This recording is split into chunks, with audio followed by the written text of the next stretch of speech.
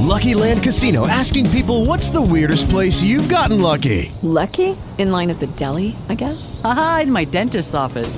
More than once, actually. Do I have to say? Yes, you do. In the car before my kids' PTA meeting. Really? Yes. Excuse me, what's the weirdest place you've gotten lucky? I never win and tell. Well, there you have it. You can get lucky anywhere, playing at LuckyLandSlots.com. Play for free right now. Are you feeling lucky? No purchase necessary. Void where prohibited by law. 18 plus. Terms and conditions apply. See website for details. Of the happiness so near at hand, began to throb, not anxiously, but with an emotion of joy for which they could not account. The queen would not allow Richard to kneel before her, but made him rise and be seated on a chair which was placed for him alone, an unusual favour, which provoked many envious comments. "It is not on a chair he sits," said one, "but on the pepper he has brought." "It is a true saying," remarked another, "that gifts can soften rocks, since they have mollified the hard heart of our queen." "He sits at his ease," said a third, "but there are those who will make bold to push him from his seat." In fact, that new mark of honour which the queen bestowed on Richard gave occasion to many to regard him with envy and malice; for there is no favour which the sovereign bestows on a subject but pierces the heart of the envious like a lance. In obedience to the queen's command, Richard narrated more minutely the details of his conflict with the corsairs, attributing the victory to God, and to the arms of her valiant soldiers. He extolled them all collectively, and made special mention of some who had particularly distinguished themselves, in order that the queen might reward them all and singly. When he came to speak of his having, in her majesty's name, set the Turks and Christians at liberty, he said, pointing to Isabella's parents, "These are the persons of whom I spoke yesterday to your majesty, who, desiring to behold your greatness, earnestly besought me to bring them away with me. They are from Cadiz, and from what they have told me, and from what I have myself observed, I am assured that they are persons of worth and quality." The queen commanded them to approach her.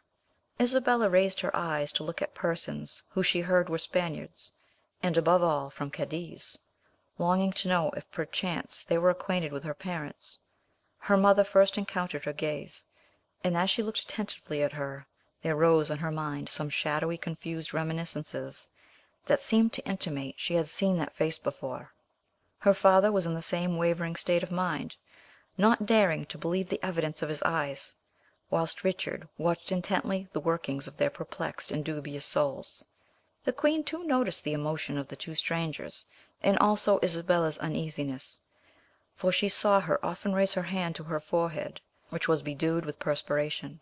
Whilst Isabella was longing that the person she imagined to be her mother would speak, thinking that the sound of her voice would resolve her doubts, the queen commanded her to ask the strangers in Spanish what had induced them voluntarily to forego the freedom which Richard had offered them, since freedom was the thing most prized, not only by reasonable creatures, but even by irrational animals.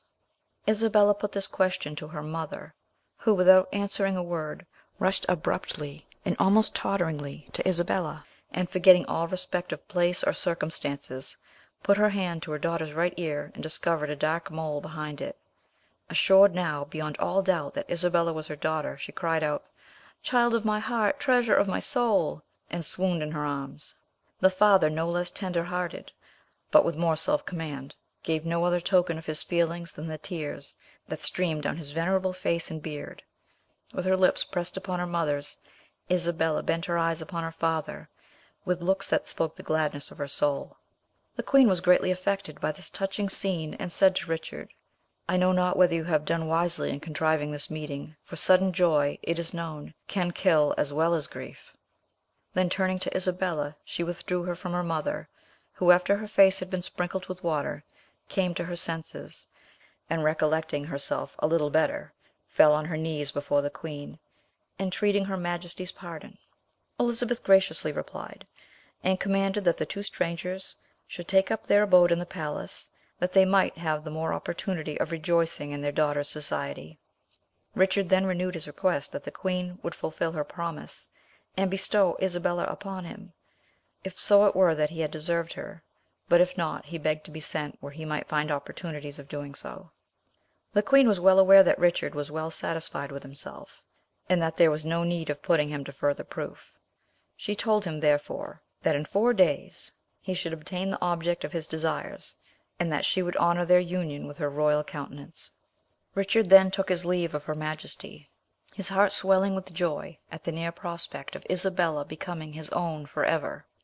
Time sped, but not with the nimbleness he desired; for those who live on the hopes of pleasure to come, always imagine that time does not fly, but hobbles on the feet of sloth itself.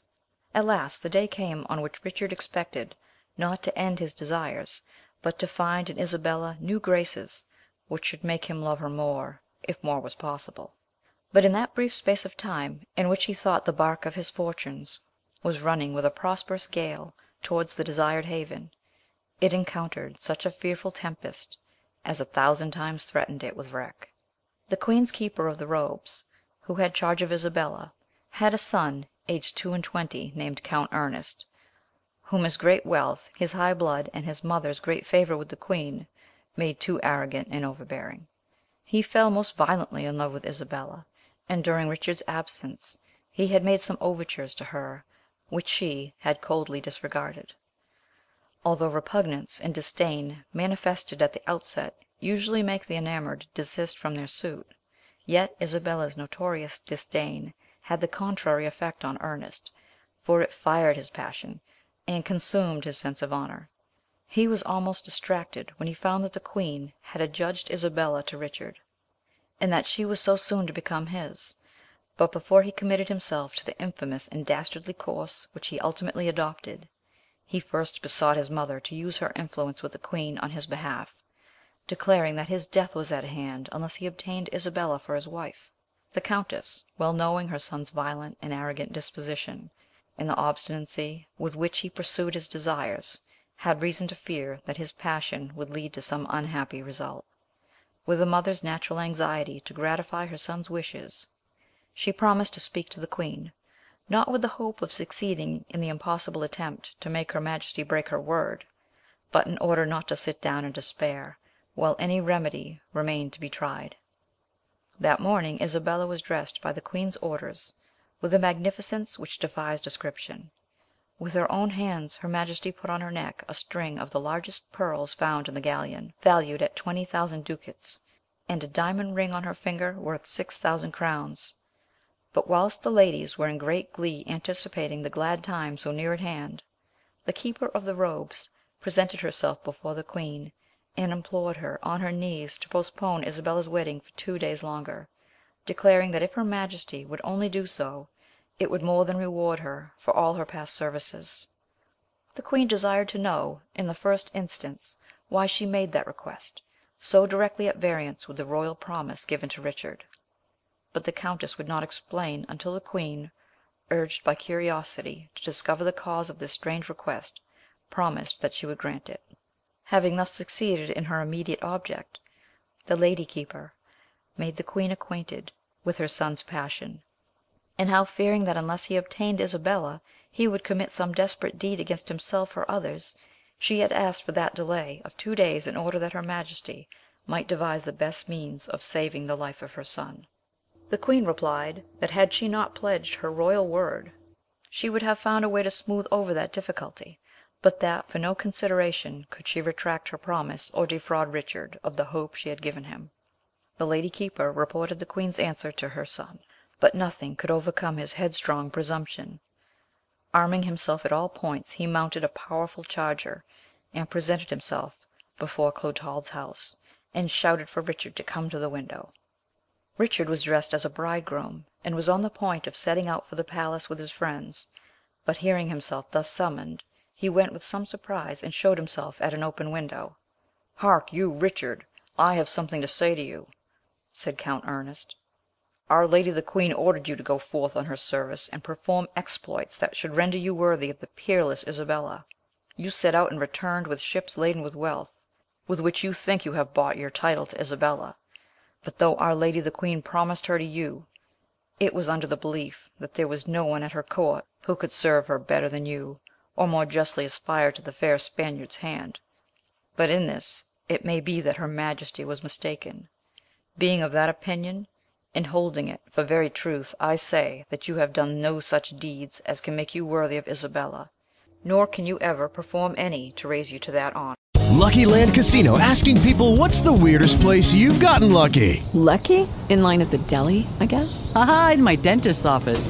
More than once, actually. Do I have to say? Yes, you do. In the car before my kids' PTA meeting. Really? Yes. Excuse me, what's the weirdest place you've gotten lucky? I never win and tell. Well, there you have it. You can get lucky anywhere, playing at LuckyLandSlots.com. Play for free right now. Are you feeling lucky? No purchase necessary. Void where prohibited by law. 18 plus. Terms and conditions apply. See website for details.